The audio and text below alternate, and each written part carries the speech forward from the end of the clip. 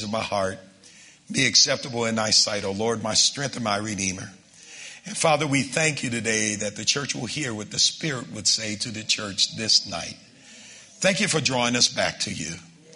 Thank you today, Father, that we will be undistracted in our loyalty and in our affection.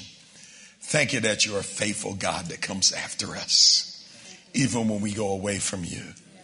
Great is thy faithfulness. Great is thy faithfulness. But thank you that you're also a God that walks in truth. And you confront us when we are not walking in your way. And Father, we thank you that you love us enough to accept us just like we are. But love us too much to let us stay the way that we are. So our minds are alert, our hearts are open to receive your word. Speak to us, Lord, and we'll be the better for it. In Jesus' name. And everyone said, Amen. Amen. Well, you can be seated in the presence of the Lord and in the company of God's saints. Could you take your Bible and could you hold it up and make this declaration after me? Say this after me. This is my Bible. Though there are many in the world, this one is mine. I can be what it says I can be. I can do what it says I can do. I can have what it says I can have. Faith comes by hearing, and hearing by the word of God. Without faith, it's impossible to please him. He that comes to God must believe that he is, and he is a rewarder of those that diligently seek him. Because I am a diligent seeker of God, my life will be better because I have heard the word of faith. Do you believe that? I believe that. Let's make our lives better by hearing the word of God. And faith comes by hearing, and hearing by the word of God. Let me first thank the Lord for the privilege of being here tonight. And we have journeyed since Sunday morning, and we have now come to Hosea chapter 3. Hosea chapter 3. As we begin in this particular chapter, we have now looked at Hosea's world. And we have seen that God has demanded that Hosea join himself to a woman named Gomer and bring forth children of harlotries. And our first big ideal was that when you and I join ourselves like Israel did to idols, Baal and Balaam idols, and worship false gods, then it shows up in the third and the fourth generation. Idolatry, misdirected affection and love, looking to anything else as our source and as our resource. It's called idolatry, and it affects the next generation. It's the only sin in the Ten Commandments that not only the sinner, but also the next generation bore the consequences. We saw even after they came out of 70 years of captivity that the children themselves could speak half the tongue of Judah, but they knew the tongue of Ashdod, Ammon, and the Moabites. We don't want a generation that cannot quote the scriptures, cannot speak of spiritual things. And we have to ask the question, why is it that 90% of all high school students that were raised in the church, when they walk away from the church, when they graduate from high school and come limping back about age 30? We have to ask, why is there that 12-year gap? And during those years, 90% of our youth are making some of the most critical decisions that will carry them the rest of their life. Who they're going to marry, what career they're going to choose, what direction they're going in life. We had to ask that question. Could it be that we've modeled and given ourselves over to false ideologies, false thoughts, things that do not belong to God? The disaster was that Hosea and Gomer began to have to raise children of whoredom. And he calls them children of harlotry because Gomer is faithful for a while, and then about the time that she thinks everything is smooth, she goes out and she gets pregnant again. And so they have their 3 children, Jezreel, Loami, and Lahurama. And in chapter 2, we saw that Gomer, which represents Israel and also the church in our day, has now begun to attribute all of her success and all of her resource to someone else.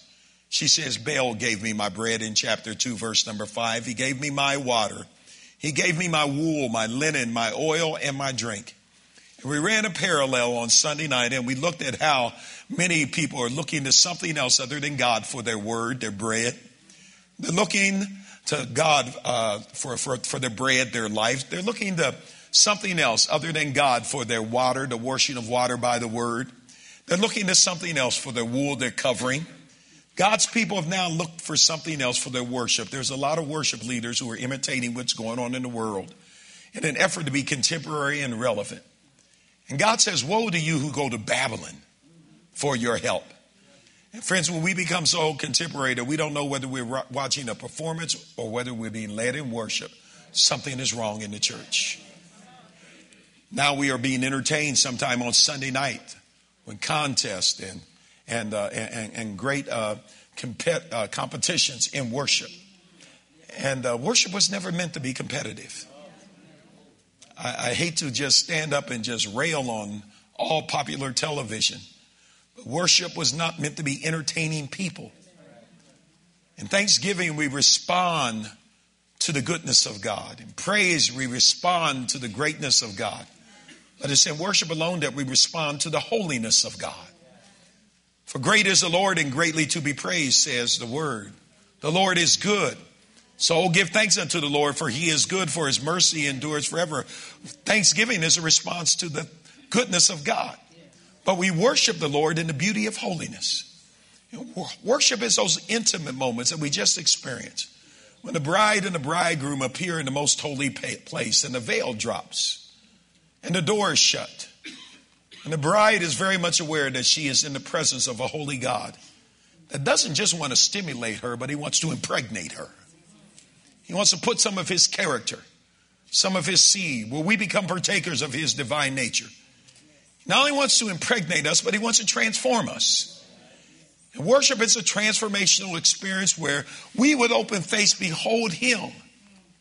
And we are changed into that same image from glory to glory. Worship is never for competition. It is never performance. There's always an intimacy between the bridegroom and the bride, where there is impartation, transformation. And it's those fleeting moments when we get to that place and we know that we leave that place changed because he has imparted something into our spirit.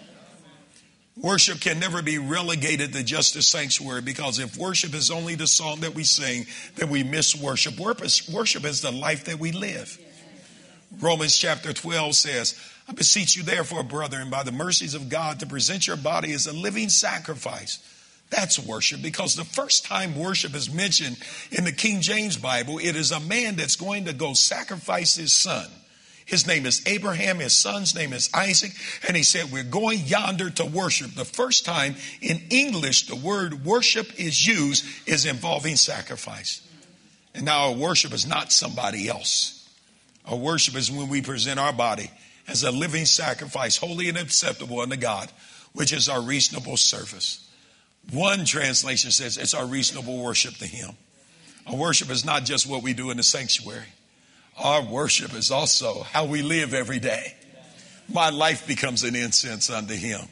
And Micah, one of the minor prophets, says, and he has shown you, O man, what is good and what the Lord requires of you, but to do justice. When I do justice, that's worship. When I love mercy, that's worship. When I walk humbly with my God, that's worship. And you say, well, that couldn't be worship. Well, look at the previous verses in Micah 6, because in Micah 6, 5, 6, and 7, he says, take away your song, take away your feast days, take away your incense. He says, shall I call this worship? He said, I'll show you what is good and what the Lord requires of you.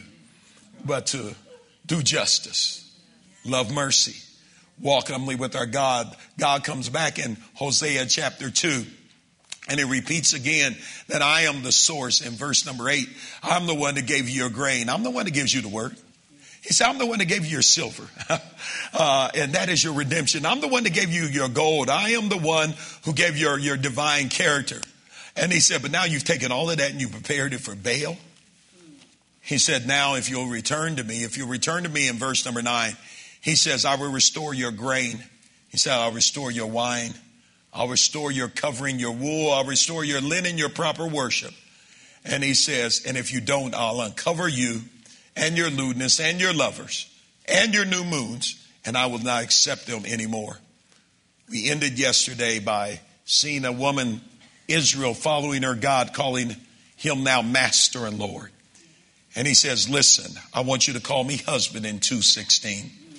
Because God says that Lord can be a title of authority, but husband is an expression of relationship. And friends, God wants us in a relationship with him. And the word husband is a loving relationship. And in verse number 16, chapter 2, he says, and thou wilt call me husband and no longer just call me master. It's one thing to have God rule your life. It's one thing to have him love you to life. And I want to feel his love. I want to know that he's always seeking my highest good all the time. And then we see him calling his betrothed back and breaking covenant, because the issue in America and the issue in the church is that we have violated our covenant with God. So last night we wound up on our knees and before God in his face, and we wound up being called back to covenant. And we said, as we end our little review here, that covenant is not just a one-way expression. Most word of faith and charismatic people believe that they're in covenant with God, but I believe that they are born again. And it's possible to be born again and not be in covenant. Because to be born again, all you have to do is believe that Jesus is Lord and confess with your mouth the Lord Jesus. Believe in your heart that God has raised him from the dead and you shall be saved. He quickens and makes alive your spirit. And now you enter into the kingdom of God. But to enter into covenant, there needs to be an exchange of terms, conditions, and promises. And most of us, we claim all the promises that God has given us, but what have you promised God? Because in a marriage, the bridegroom just doesn't say to the bride what he's going to do, but the minister will always ask the bride, what are you going to do? And what will you do? And until you have made a commitment to him, you are not in covenant. I've stood for a long time in an uncomfortable moment in a wedding where I've asked the bride or a groom, will you do this, A, B, C, D, E, F, G? And there was silence. And I'll wait.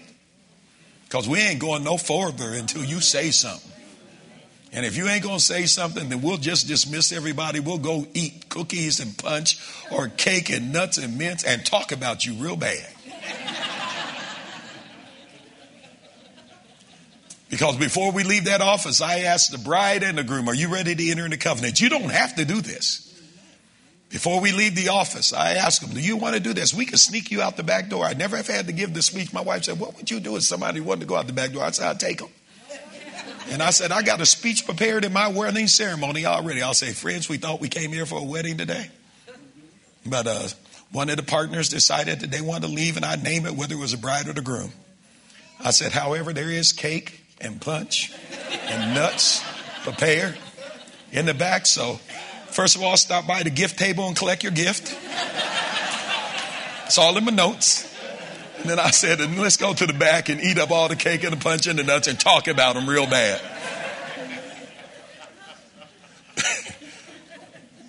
Covenant is an exchange of promises. Covenant is an exchange. And many Christians want eternal life, but they don't want to promise God that they're going to do anything with their life for him. It's only when you and I begin to tell God what you and I are going to do. I'm going to worship every week with the saints of God. I'm going to read my Bible. I'm going to pray. I'm going to fast. I'm going to give a tenth of my income. We have not entered into covenant. And it's only when we're in covenant that the covenant promises work for us. It's not just enough to know what he has promised us. We need to know what we have promised him. Now, follow me, and we have come to Hosea chapter 3. Hosea chapter 3, we now come and we find this word of the Lord written in Hosea chapter 3 and verse number 1. It says, then the Lord said to me, go again and love a woman who is loved by a lover and is committing adultery. And just like the love of the Lord for the children of Israel who looked after other gods, like and loved the raisin cakes of the pagans. God tells Hosea, go get that girl. She's loved by other lovers, but I want you to demonstrate that I love Israel, even though she's eating the bread of another God. So in Hosea chapter 3 verse 2, it says, so I brought her. So I brought her for myself for 15 shekels of silver and for 1.5 homers of barley. And I said to her, you shall stay with me many days, and you shall not play the harlot, nor shall you have a man. So too will I be towards you. I'll stay with you many days, and I'll not ever have another woman. For the children of Israel shall abide many days without a king or a prince, without a sacrifice or sacred pillar, without an ephod or a teraphim. Afterwards, the children of Israel shall return and shall seek the Lord their God and David their king, and they shall fear the Lord and his goodness in the latter days. Chapter 3 is real short because it's a picture. And what it is, it's a picture that one day, even after having 3 babies after wedlock, Gomer disappears again. Husband is gone and got her. Brought her home, said, call me husband. And she goes astray again. And God says, go get that woman. Because I want you to show Israel, no matter how much she goes astray, I'm still after her. And I want you to hear Jesus' voice this week. No matter how much the church goes astray, he's still after his bride. And Hosea goes out and begins to do a search. I'm sure that he searched at the Four Seasons initially and at the Ritz-Carlton, and he couldn't find her there. Too many stars on those hotels. He goes over to the Marriott and to the Hilton. Can't find her there. Goes over to the Hampton Inn where we're staying. The Courtyard. Couldn't find her there. He goes to the Residence Inn and the Homewood. Couldn't find her there. The Knights Inn. Couldn't find her there. Even goes down to the Super 8 and the Motel 6 where you keep the light on. Can't find her there. Makes his way down to the red light district where all the motels are, where the prostitutes hang out, and he can't even find her there. Finally, as he wanders through the town, he goes down to the slave quarters. And as he approaches the slave quarters, he hears the men bidding on a woman. As he draws near, the bidding is going on. And people are selling them slaves themselves into slavery when their debt has been so run up that they can't pay their own debt. And the only way to settle their debt is to sell themselves as a slave. And he looks up on the slave block, and there is his wife. She's probably beat up, riddled with disease. She may even be sick in the picture. She's in a defiled way, and men are bidding for her. They're probably laughing and jeering. And the bidding begins to go up. 13 pieces of silver. Somebody says 14. Somebody else says 14.5 pieces of silver. Hosea says 15 pieces of silver. Somebody says 15 pieces of silver and 1/4 of a homer of barley. And he says 15 pieces of silver and 1/2 a homer of barley. Somebody else says 15 pieces of silver and 1 homer of barley. And he says 15 pieces of silver and 1.5 homers of barley. And all of a sudden the bidding stops. After no one bids, the man says, sold to that man for 15 pieces of silver and 1.5 homers of barley. Hosea goes and he takes his wife, grabs her by the hand, and he says, come home and abide with me. You don't need other lovers because I am your husband. What are you doing with another man anyway when you already got a husband? What are you doing with another man when I've already provided for you? Why are you chasing other things when I'm the one that healed you when you were sick and stayed with you? Why are you chasing somebody else when I'm the one that put money in your pocket? Why are you chasing someone else when I'm the one that put clothes on your back? Why are you chasing somebody else and calling them God and your resource and your source when I'm the one that put food in your refrigerator? When you thought that there was no way out, am I not the one that came and cleaned up all the mess in your bills and your credit cards? Why are you looking for somebody else? Come home, be my wife, and I will be your husband, and I will abide with you for many days. God then turns from that picture of Hosea with Gomer, and he turns to Israel and he says, and you, Israel, because you've done this thing, you're going to go into slavery. And there's going to be some time, Israel, now that you're going to go into punishment. And verse number 4 is a prophetic word to Israel that actually happened. He says in verse number 4 to the children of Israel, in those days you will be without a prince. In those days you will be without sacrifice. In those days you will be without a pillar and without an ephod and without the teraphim. You know, in 722 BC, Israel, the northern kingdom, all 10 tribes went into captivity.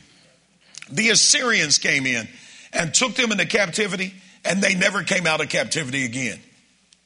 We call them the 10 lost tribes of Israel. They disappeared, and the majority of them have not been seen again.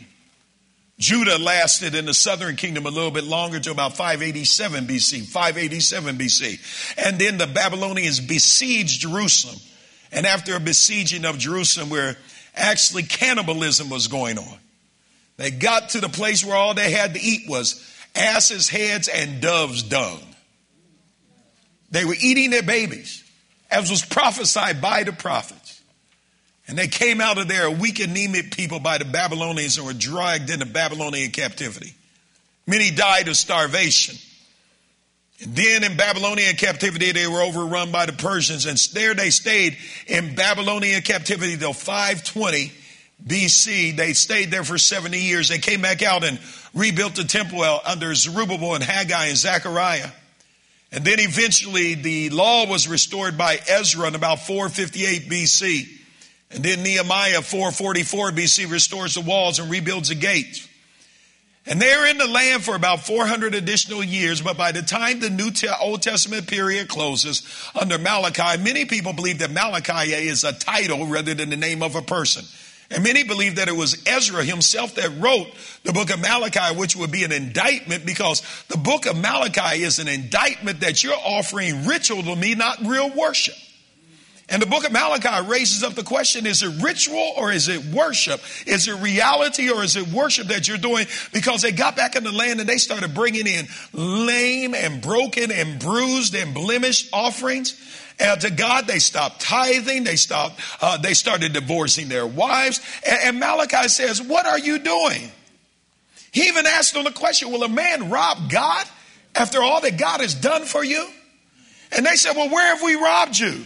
He said, you've robbed me in tithes and offerings. I asked a police officer in our church several years ago, I said, what's the difference between a thief and a robber? Because the word says the thief comes to steal, kill, and destroy. But I came that you might have life and have it more abundantly. But God doesn't call them in Malachi thieves. He said, well, a man robbed God. And he told me, my officer told me, he said, listen, a thief is somebody that will take your property or your money when you're not around. He said, but a robber is one that walks up in your face and takes your property. And God said, will you walk up in my face and call it worship and then rob me? Is it ritual? Is it reality? Is it ritual or is it worship? And verse 4 was a prophetic fulfillment because God let them stay in the land. And then all of a sudden, God got silent for decades. And then all of a sudden, a man named John the Baptist, a prophet, rises up. And again, his message is repent, for the kingdom of God is at hand. He announces a brand new kingdom. Christ is born. Christ comes in 30 years later, dies on the cross. And when it is time for their visitation, it's interesting that the Jews reject the Messiah that God has sent to redeem them, not only from their current dilemma, but also from their sin. When they reject Jesus, and Pilate says the blood's going to be on your hands. When the religious leaders stand up and say, not only on our hands, but on our children's heads. And in 33 AD, when they made that pronouncement, by 70 AD, the Romans came in and destroyed Jerusalem brick by brick, stone by stone. And from 70 AD until, listen, 1948, Israel was non-existent. It wasn't 70 years captivity this time prophetically, but it was from 70 AD until 1948. A nation disappeared. The Jewish diaspora is that Jews were scattered like Deuteronomy said they would if they would not obey the law. They were scattered all up into the Roman Empire. They were scattered all through the European basin and then up into Europe. And just like Deuteronomy 28 said, they had no rest. Probably the most notable persecution they experienced was under Adolf Hitler, where 6 million Jews were put in concentration camps and wiped out until finally the World Council said, these people need a land. They gave them some resource, some military equipment, and sent them back to the land that they believed that was theirs. And they fought their way and established a beachhead that is now called Israel. It's a mere figure of what God had promised Israel and Abraham. It's about the size of the state of New Jersey. There are many more Jews in New York and in New Jersey than there are even in Israel today. Deuteronomy 28 became true. They became a byword, a password. And friends, even when you go to Israel today, many people believe that Israel is a religious center. I've been there 7 times. I've talked to Jews. And I asked them, do you celebrate Passover? Do you celebrate Pentecost? Do you celebrate Shabbat? Do you celebrate? And many of them say, I don't even go to worship except for on the high holy days sometime. I've talked to numerous Jews out there. And I said, well, are you Jewish? And I said, is Judaism a culture? I said, is it a family lineage or is it a religion? And they say, yes. It's all three. Some of us is just a culture. I call myself a Jew because my daddy was a Jew. But I don't worship God because how could a God that is just let 6 million people get wiped out? Many are agnostics and atheists. But there are just a little remnant, hear me now, that still worships God. And literally, verse number 4, I know I'm tearing here a while. Happened historically. I'm tearing here for a while because don't think that the church is going to skate out of here doing what we're doing right now and God not get our attention. He will fulfill what he said. Because he is a faithful God, his word will come to pass. Follow me now into chapter 4 as we continue tonight for just a few moments, because now God brings an indictment. Because if God's going to bring judgment, he has to bring a case. So, well, what did we do? And in chapter 4, stay with the text now. It says, hear the word of the Lord. You children of Israel, for the Lord brings a charge against the inhabitants of the land. Notice his first indictment. There is no truth in the land or mercy. We find out in Israel from some of the other prophets that they were oppressing the poor and they were compromising their standards of mercy. It says there's no truth in the land, that there is no mercy in the land or knowledge of God in the land. It says by swearing and lying and killing and stealing and committing adultery, they break all restraint, bloodshed with bloodshed upon bloodshed. During this day, Israel had cast off restraint, and it says, in the land there will mourn. He's speaking prophetically now of Israel. It's kind of moved in the book now from Hosea and Gomer to dealing with a nation, and that's what I want to deal with today, of people inside of a nation who are supposed to hold a standard. And he says, and therefore the land will mourn, because not only will our children be impacted if we don't hold this standard, but the whole land will be impacted. It says, therefore the land will mourn. And everyone who dwells there will waste away. It says with the beasts of the field and with the birds of the air and even the fish of the sea will be taken away. You see, Israel had cast off all restraint, says the verse here. And when you and I are a people who no longer have a restraint that's put on us, you know, whatever we feel right in our own eyes, we can just do it. And some people do it because they have an erroneous ideal about God's grace, doesn't have God's truth and God's judgment in it. God still evaluates his people. And friends, God gives us 3 words that are critical that you write down tonight. He gives us permission, he gives us prohibition, and he gives us restraint. 3 words. Permission. Permission says you ought to do this. He gives us prohibition. You ought not do that. And he gives us restraint. Take control in doing this. Restraint is just control or temperance in doing this. So there is permission, prohibition, and restraint. One of the challenges when we walk with the grace of God is that we begin to cast off permission, prohibition, and restraint. That's what God did in Adam when the original man in the garden. Put him in the garden, he says, listen, here's permission. Eat of every tree of the garden. Here's prohibition. The tree in the middle of the garden, don't eat of it or you'll die. The ideal now is to restrain yourself from eating of that tree. Control yourself. God gives you 999 trees to eat of. He says, that one is mine. Leave it alone. You and I can even pick up the tithe principle from there. God gives you everything, but then he says, well, part of it's mine. Don't touch it. And though tithe is not mentioned there, he says that there is restraint on everything that you have. God doesn't mind you eating cake. Just don't eat the whole thing at once. Hallelujah. So restraint is necessary. And whenever you find a nation that's becoming obese, that lets us know that we've cast off restraint. And many times it's not the devil killing us. We've eaten ourselves into the grave. And friends, they cast off restraint. He tells you that you should be the husband of one wife. But when you and I forget prohibition, permission, and restraint, now, no, I want multiple wives. Well, we already read in Hosea, even Solomon, or in Nehemiah, even Solomon went astray with multiple wives. And now folks don't even, if he's a man, doesn't he want multiple wives? Now he wants a man in the mix. We've cast off all kind of restraint. Restraint says you wait until you're married for a certain kind of pleasures and activities. But now we just cast off restraint and say, oh no, I can do that now. I want it now, casting off restraint.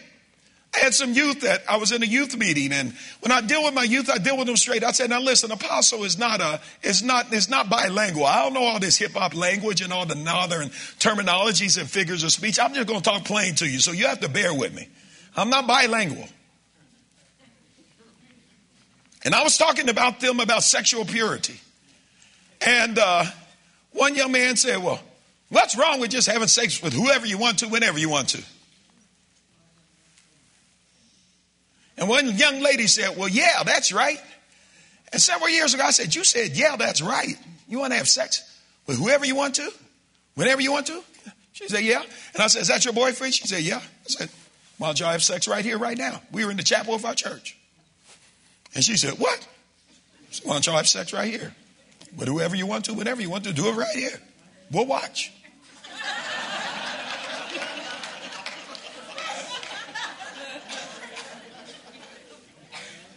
And she said, well, I can't do that. And I said, why not? And she said, because this is a church. And I said, and what else? And she said, it's not the right place. And it's not the right time. I said, that's all I'm saying. Then I looked at him.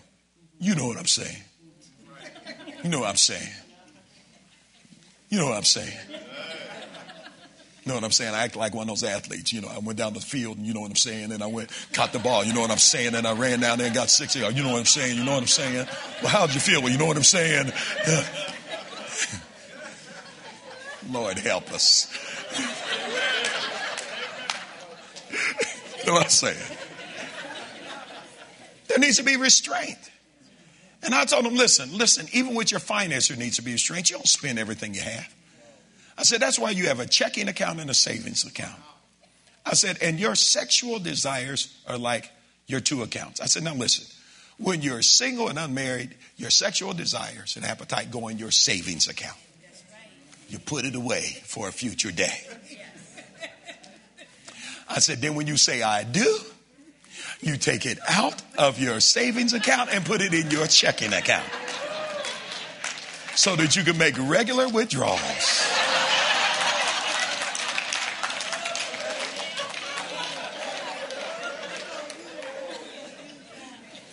Permission, prohibition, and restraint. And And I said, if we could just make some plain analogies. I said, you just don't do everything that you want to do without control. I said, otherwise you're going to become cheap. You won't value what God has done. And God doesn't give us permission, prohibition, and restraint to keep us from having fun. He values us. He knows what's best for us. You know what happened to Israel? Part of the indictment was that they had just cast off restraint. And friends, I believe that we need to model as adults and as Christians restraint again. I heard Fred Price one time said, I can't listen to a fat preacher preach. And I said, what? And he said, if he can't control his body, how can he control anything else in his life? Now, I don't know how all y'all feel about that. Dr. Price says some things, that he's known to be an equal opportunity offender. But Dr. Price just kind of tells it straight.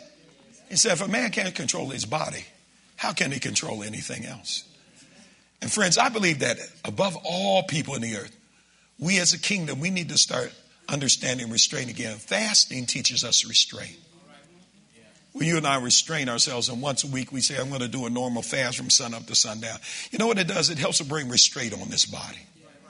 We have 40 days of prayer, and during our 40 days of prayer between Lent, Ash Wednesday, and Palm Sunday, I ask our church to fast once a week, a normal fast. And the normal fast for us is sun up to sundown, water only. And some of my members came to me and they said, I didn't know how out of control I was. I couldn't give up food for one day from sun up to sundown. They said, in fact, I was catching myself watching the watch. Now, it's bad. When folks go on the Farmer's Almanac to find out what time sundown really is. Because Apostle said from sun up to sundown. So then I had to stand up the second week and I said, when it's light,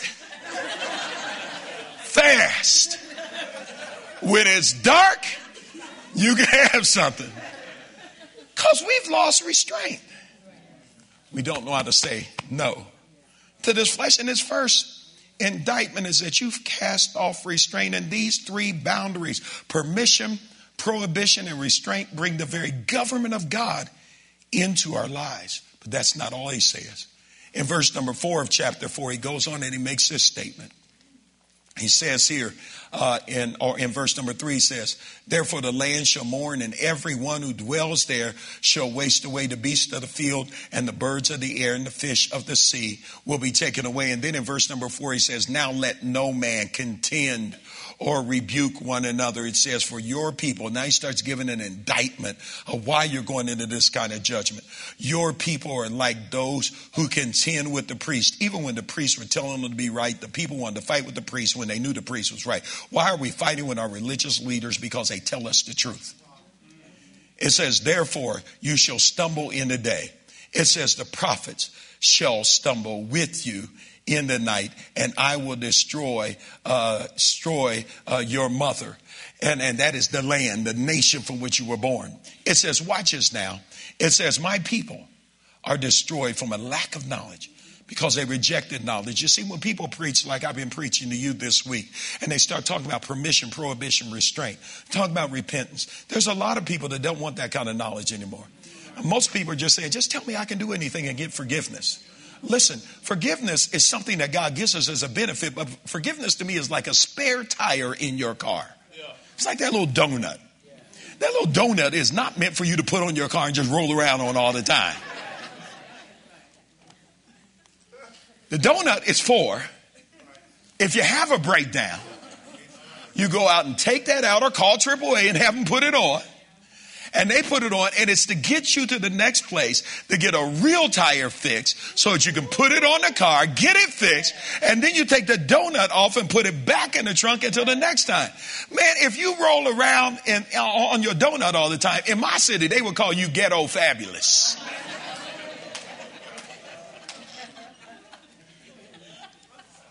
Especially if you got a luxury car like a Mercedes or something. And you got a donut on there and you roll around in there for 6 months, you can't afford a tire. Something's wrong. And a lot of folks are just rolling around on forever. Well, I'll just get forgiveness. Okay, because I know God will forgive me for anything. Listen, after a while, we keep playing with God like that.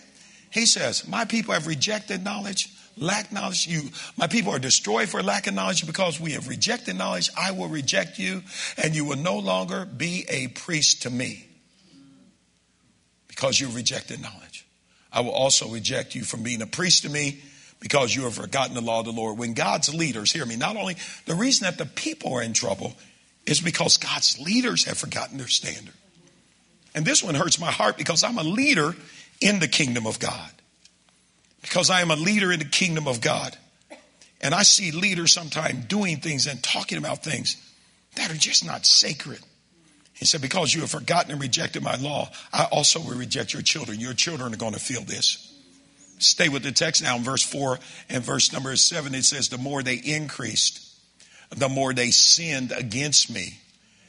And they changed my glory into shame. One of the dangers of increase is that when you and I are in covenant with God, God does multiply everything that we set our hand to do. But sometimes just because you and I are being prosperous, many people believe that that is God's endorsement, that they're doing right. Which is why many times over the last decade, we have seen people who are leaders of large churches and large ministries and doing notable things. And then all of a sudden we hear about them having affairs. We hear about them embezzling money. We hear about them doing right. And people say, well, how could they do all of this and have this thing going on in their life? Because one of the dangers of increase is that the more we increase, the more we begin to be deceived that we're right with God when we know in our heart that we're not. You can never measure your righteousness with God by the stuff you have. Lots of people live in big houses and are sinners. Lots of people have lots of money in the bank and are sinners. Your bank account does not determine your righteousness. Listen, your house size and your square footage doesn't determine your righteousness. The number of people in your church doesn't mean that you're righteous. The number of people that come and listen to us preach doesn't mean that we're righteous. That's just the surpassing grace of God. It's His goodness, His forbearance, and His long suffering that brings us to repentance. And He indicts them because of their increase, and yet they sinned more. And He says, I will change your glory into shame. Verse number 8, He says, they eat up the sin of the people, and they set their hearts on iniquity. When you and I are constantly setting our hearts on things that are evil continually, God needs to get a hold of our heart. Verse number 9 is what one of the major problems is in our church in America. It shall be like people, like priests. Like people, like priests. The people take their lead from the priest. My wife and I were flipping through the channels and we saw a guy doing a comedy routine one night, and I stopped because he was pretty funny. But then he started swearing. And as I was getting ready to turn from that channel, I made mention of the fact that I saw this guy and he was doing this kind of religious, funny kind of deal. And I was listening to it. It was pretty, hilarious. I said, then he started cussing. And they said, what was his name? And I gave them the name. They said, well, he goes to one of the churches in our city. And they said, probably if you watch that routine, he probably did a shout out to his bishop at the end of his comedian routine. And I said, well, I didn't stay that long. They said, you know why he cusses? I said, no. They said, because his bishop cusses from the pulpit. John MacArthur has written several articles in the last couple of years about why cussing should not be done from the platform and from the pulpit of the church. Because some people trying to keep it real is a new statement. I'm just trying to keep it real. You don't have to be vulgar to keep it real. You have to cuss and use words, swear words, to keep it real. You can be plain and not vulgar and dirty and unclean. But when my heart is set on iniquity and I'm filling my heart with iniquity and I'm bringing in people that I know cuss. I remember the first time that Steve Harvey went to MegaFest and he said a swear word. And he said, well, Bishop Jakes knows that I cuss. And I said, what are you doing up there? Now, he's cleaned it up some now because I think that he got pulled in the back room. And somebody ought to pull you in the back room. Pull you in the basement. Pull you in the woodshed. Pull you somewhere. Because like people, like priests, when the priests are messed up, everybody's going to be messed up. I'm reminded of our country. When Bill Clinton stood in the White House and said, oral sex is not sex, it opened up to a whole generation that oral sex is not sex. Now sexually transmitted diseases of the mouth are on the rise, says is a center of disease control, because kids are saying that they're still virgin, but they're having oral sex now. Because the president said so. I'm afraid of this generation because our president recently has said that same-sex marriage is all right. I've done my evaluation and I've now made my conclusion. And when a leader sets the standard for a nation, like people, like priests, churches set the standard, parents set the standards, teachers set the standards, presidents set the standards, politicians set the standard. And don't you think that when you and I aspire to a leader, you and I need to make sure if we aspire to a leader that what we say to the people is right and what we leave before them is right, because they take their cues from us. I have found out that the men in my church take their cues from me. I remember when I used to wear 3-piece suits, a jacket, a vest, slacks, and a tie. All the men in my church, almost 90%, wore a 2-piece suit, shirt, and tie. When I started wearing a 2-piece shirt and tie, they started wearing jackets and slacks. When I wear jackets and slacks, most of them will come with an open collar on. If I wear jackets and slacks and an open collar, most of them will have a shirt and slacks on. If I come with shirt and slacks, they'll wear jeans. If I wear jeans and a polo shirt, they'll come with jogging suits on. We ain't going no further. I found out that the men in our church will do a little bit less than I do. If that's true in dress, what do you think it's going to happen with morals and with standards and with marriage and with everything else? If you and I are leaders in the family or in the community and church, we must hold the standard. They had cast off restraint. They had rejected knowledge. The more they increased, the more they sinned. And then he says, and like people like priests, the people were looking at the priests because the priests were the worship leaders. Whenever you see the word priest in the Bible, just think of worship leaders. These were those that led worship. And I believe that worship begins in the parking lot and goes all the way to the platform. I believe that the people that park a car should be worshipers, should be praying over that ground. I believe that people that greet at the door should be worshipers. They should be praying over the people when they come in. I just met with our greeters. I said, pray over everybody that comes in this door.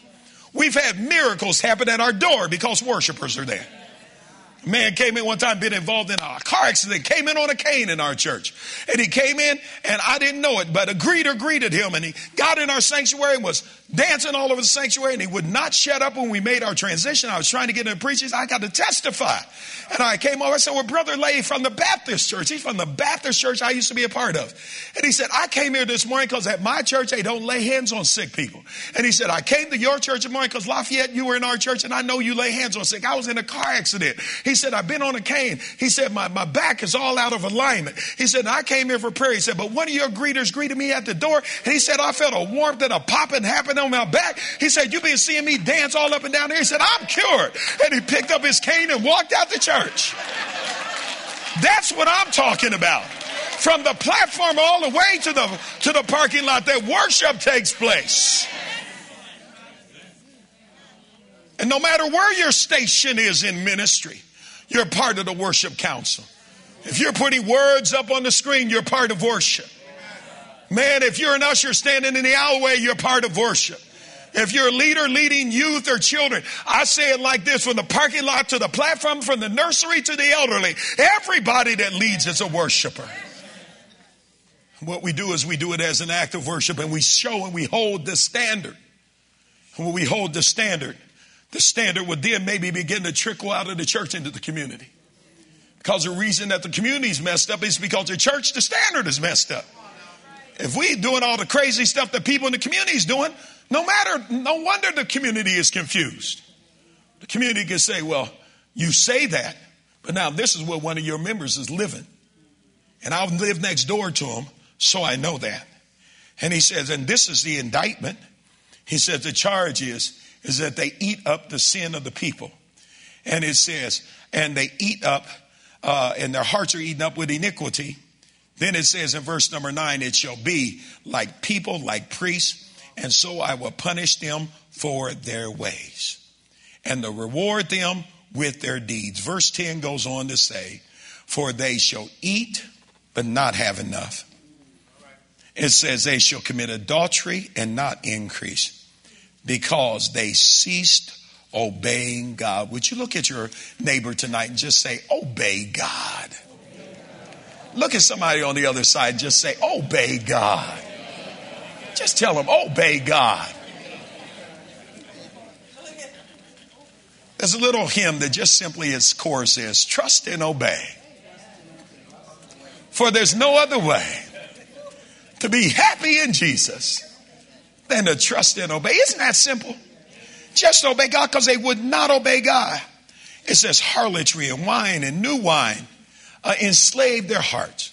It says my people asked for counsel, had wooden idols, and their staff informs them, for the spirit of harlotry has caused them to stray. If you and I play with something, after a while, a spirit will put you in bondage to that something. I'm going to say it again. If you and I play with something, after a while, a spirit will bring us into bondage with that thing.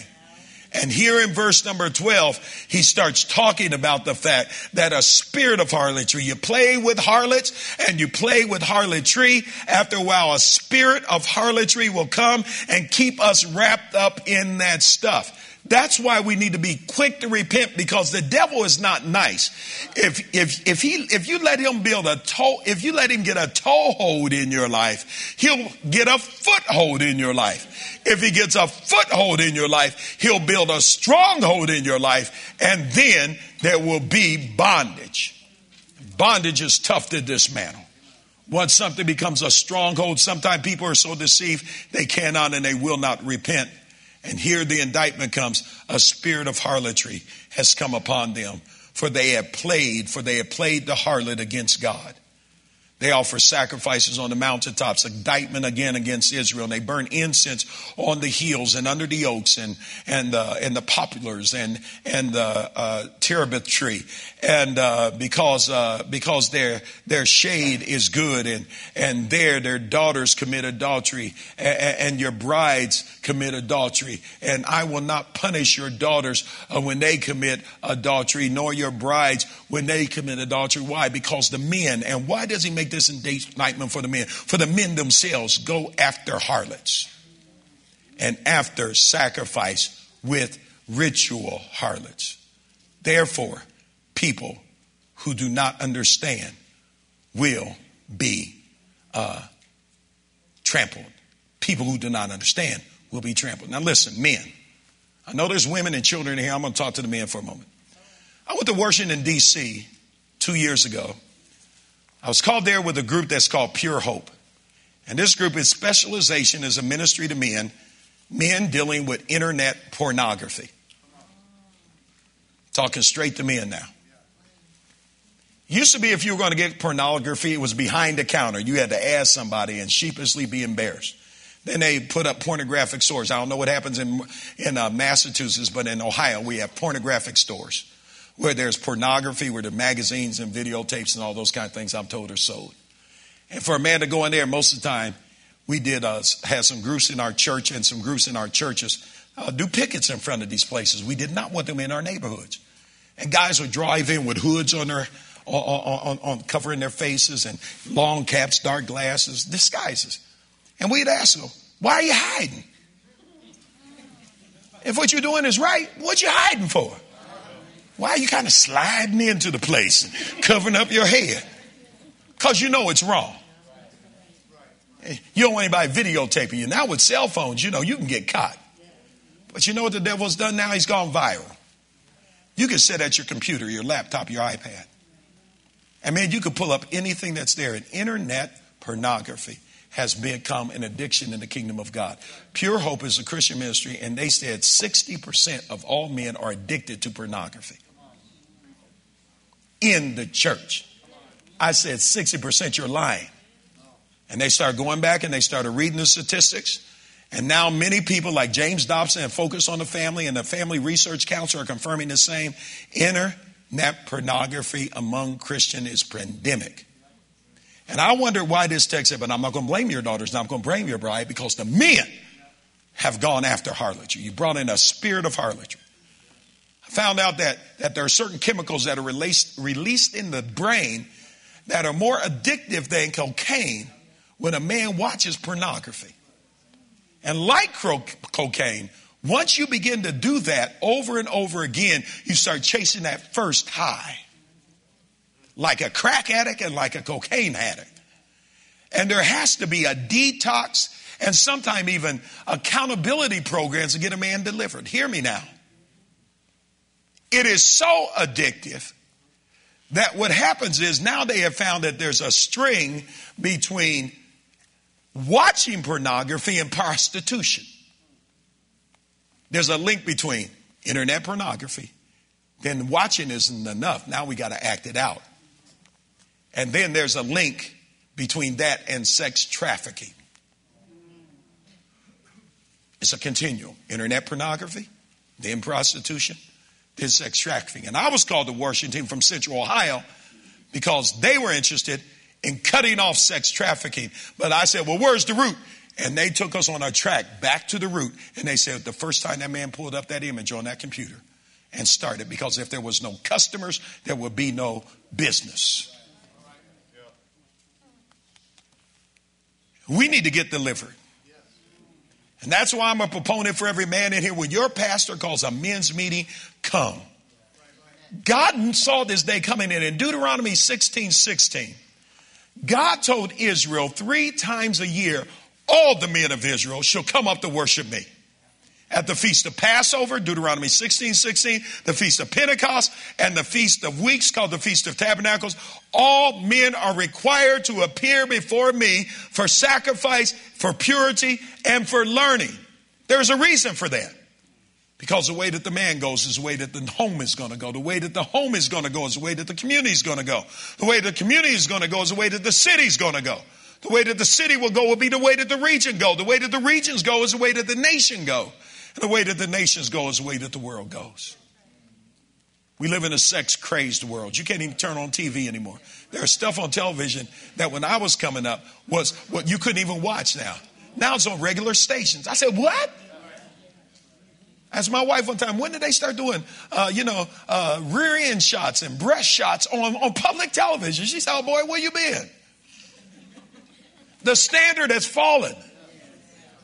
But that's because we have perverted men that are sexually addicted to pornography. And it just doesn't stay there. We start chasing it now. It's not only watching, but downstairs.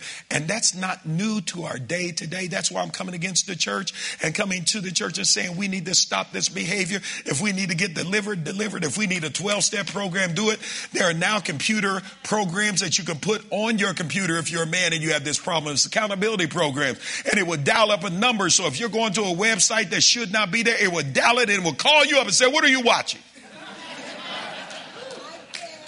Get on the phone. It's a filter. And Christians have started that just to monitor that every man needs to take communion over his computer. I've done it myself.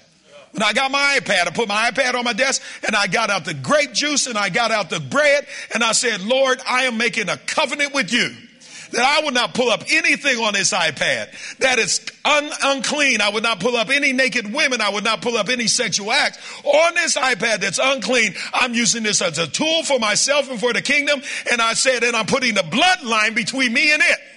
I did that with my laptop. I did that with my iPad. And friends, you and I, we need to do a covenant today. Because he said the way that the nation goes, it's because that's the way the men were going. He says, therefore, the people that don't even understand will be trapped. See, when you and I do that kind of stuff, there are all kind of heathens out there. And friends, when they have Christian conventions in cities, it's sad to say, X-rated movies in hotels go up at Christian conventions. And now we're starting to find out that whole internet pornography is now bleeding over the women. I used to only think that it was the naked girl that jumped out of the cake at bachelor parties. Now I'm finding out that Chippendales show up at girl parties now.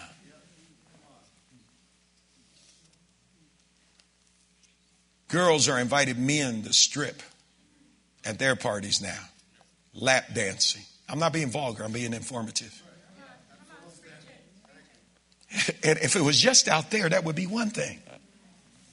But Hosea's indictment does not come with just unholy people out there. His indictment comes to people that are in here. And he says, won't you return?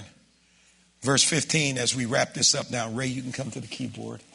Pastor Ray, it says, though you, Israel, play the harlot, let not Judah offend. Do not come to Gilgal, nor go up to Beth Aven, nor swear an oath as the Lord lives. You see, verse 16 goes on. It says, Israel's just stubborn, like a stubborn calf.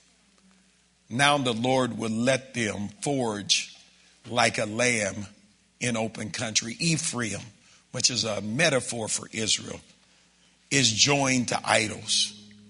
Let him alone. Their drink is rebellion. They've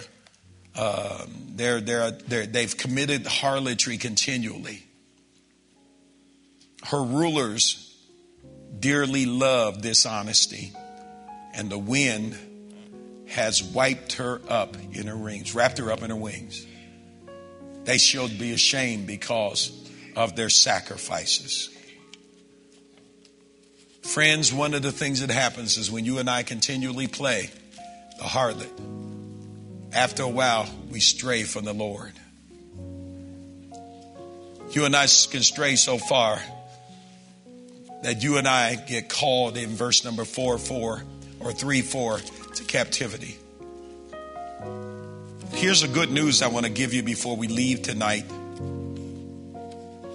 I still believe a little scripture in 2 Chronicles 7:14. Because Solomon foresaw this day coming. And Solomon said, if we worship you for a while, God, and we stray, will you utterly cast us out? And God, if we worship you for a while, then we commit iniquity, will you utterly cast us out? And God, if we worship you for a while, then we commit wickedness, will you cast us out? And during the dedication of the center of worship, the temple, God says this to Israel in Colossians or Chronicles, 2 Chronicles 7:14. He says, if my people, I think we need to stop there and meditate on that word. If my people. God doesn't just call America. He just doesn't call Republicans and Democrats. He calls his people. I believe we are the ones that control the spiritual temperature of the nation. I don't believe that we're just a temperature gauge. I don't believe that we're a thermometer that can just tell the temperature. It's cold. It's icy. I believe we ought to be a thermostat. And we can turn up the fire. We can say, even quickly come, Lord Jesus. Come and give me. If my people who are called by my name, are you called by the name of the Lord tonight? If so, say yes. It says, shall humble themselves. And to humble ourselves, hear me now, as we prepare for our close, because humbling ourselves might mean that I take intercessory responsibility for all that's going around me. You know what intercessory responsibility is? It means that I enter into the pain of the nation. I enter into the pain of the church. And even if I'm an innocent, even if that's not my problem, I can say we have sinned.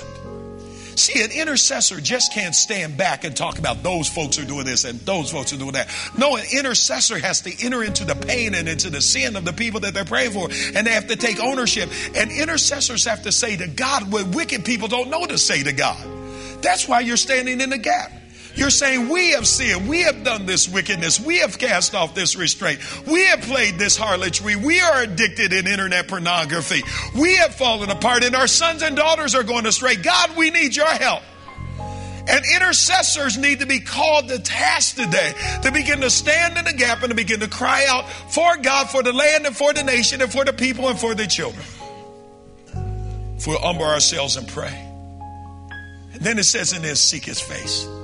seeking his face, say, God, I want to see your face again. Only you, God, can bring us out of the mess. And that's my cry at my altar today. Only God, you can bring us out of this mess. I don't want to be looking funny at every man. I want to assume that every man is holy, every man is living right. But God, I want to seek your face, that if a man, even myself, needs to be dealt with, Father, that we'll seek your face on a daily basis. I don't want to crack. I don't want a toehold or a foothold or a stronghold or a bondage in my life this day. God, cut it out of us. God, I don't want to look or a glance that would bring harlotry into the church, whether it's idolatry or physical harlotry or immorality in the church. I don't want it, God. And intercessors has to cry out for the nation and for the church and for its people. If my people who are called by my name shall humble themselves and pray, seek my face. Now listen to this one, and turn from their wicked ways. Could that imply that there are some wicked ways in his people? I know my confession is I have the righteousness of God in Christ Jesus. But also there are times when I recognize my ways are not his ways, nor my thoughts his thoughts. There's times when I have to cry out, create in me a clean heart, oh God, and renew a right spirit in me. I know I still struggle with some areas. I know if somebody hurts me, I want to hurt them back. If somebody hurts my family, I want to go get them.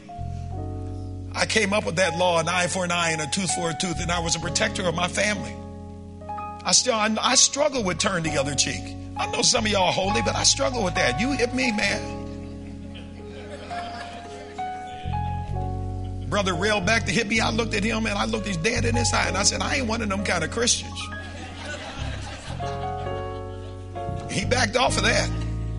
You hear me, brother? Okay, I got you. Yeah, I thought you was feeling me right there. Yeah, man.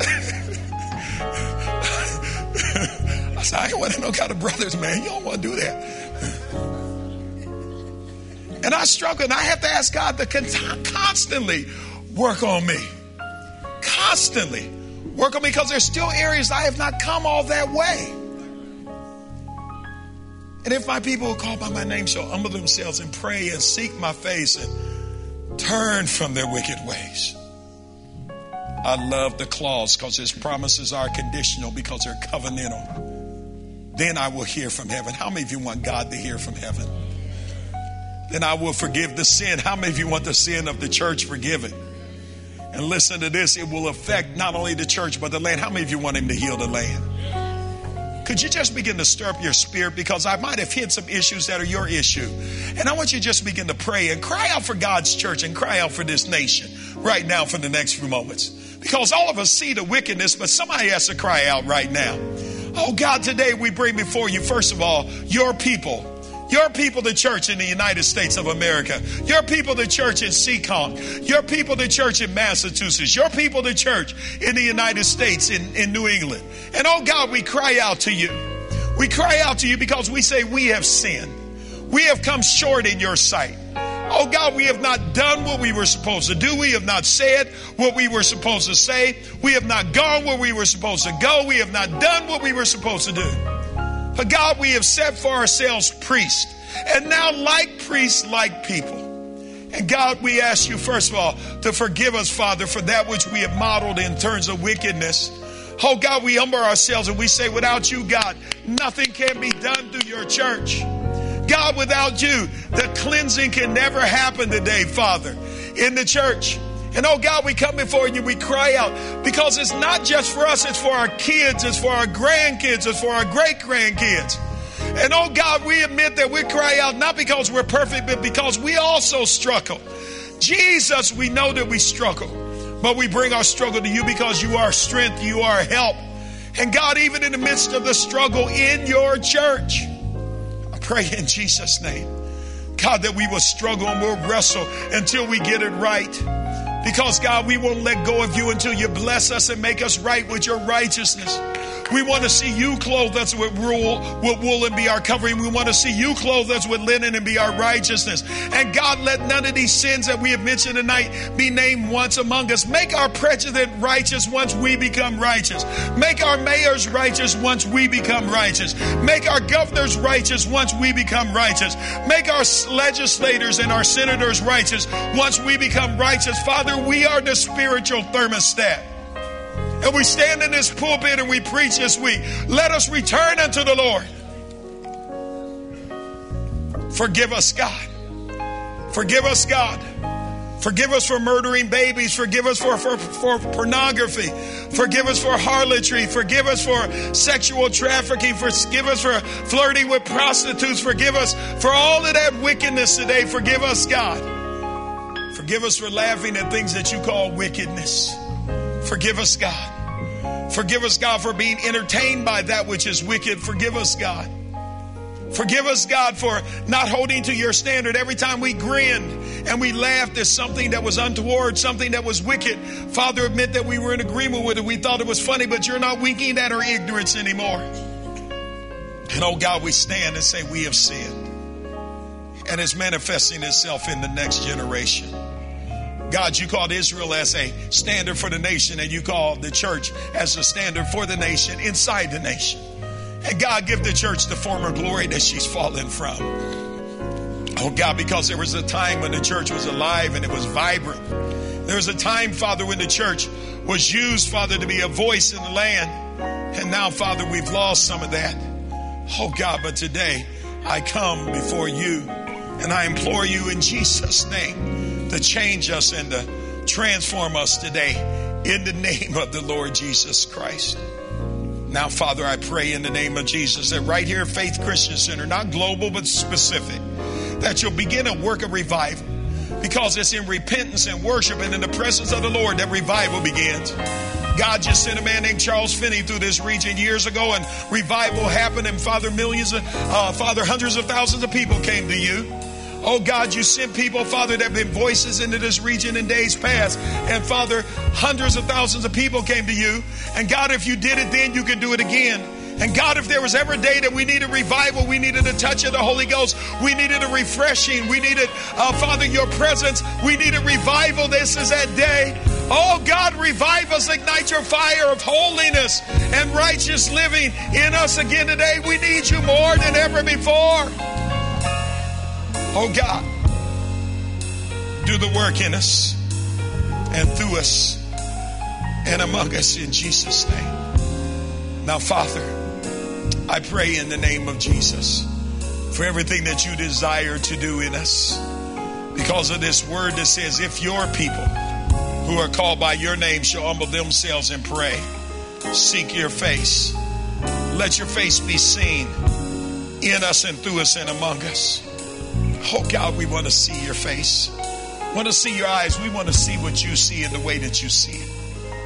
In your face, Father, is your nose. We want to smell holiness all through the sanctuary. Oh, we want to see your face. We want to see that your lips still drip with myrrh. You died for us, but we want to hear your voice through your lips. When we seek your face, we want to hear as you hear. And we hear the Spirit saying to the church, repent and return to me, return to your first love. Oh God, do this work in us and through us and among us. We believe you for that. And we thank you for it. Make us clean. Blessed are the pure in spirit, pure in heart, for theirs is the kingdom of God. Create in us a clean heart. Renew in us a right spirit. God, help us to respond the way that Jesus would respond. Father, give us back our permission, our prohibition, and our restraint. And we thank you for it now. In Jesus' name.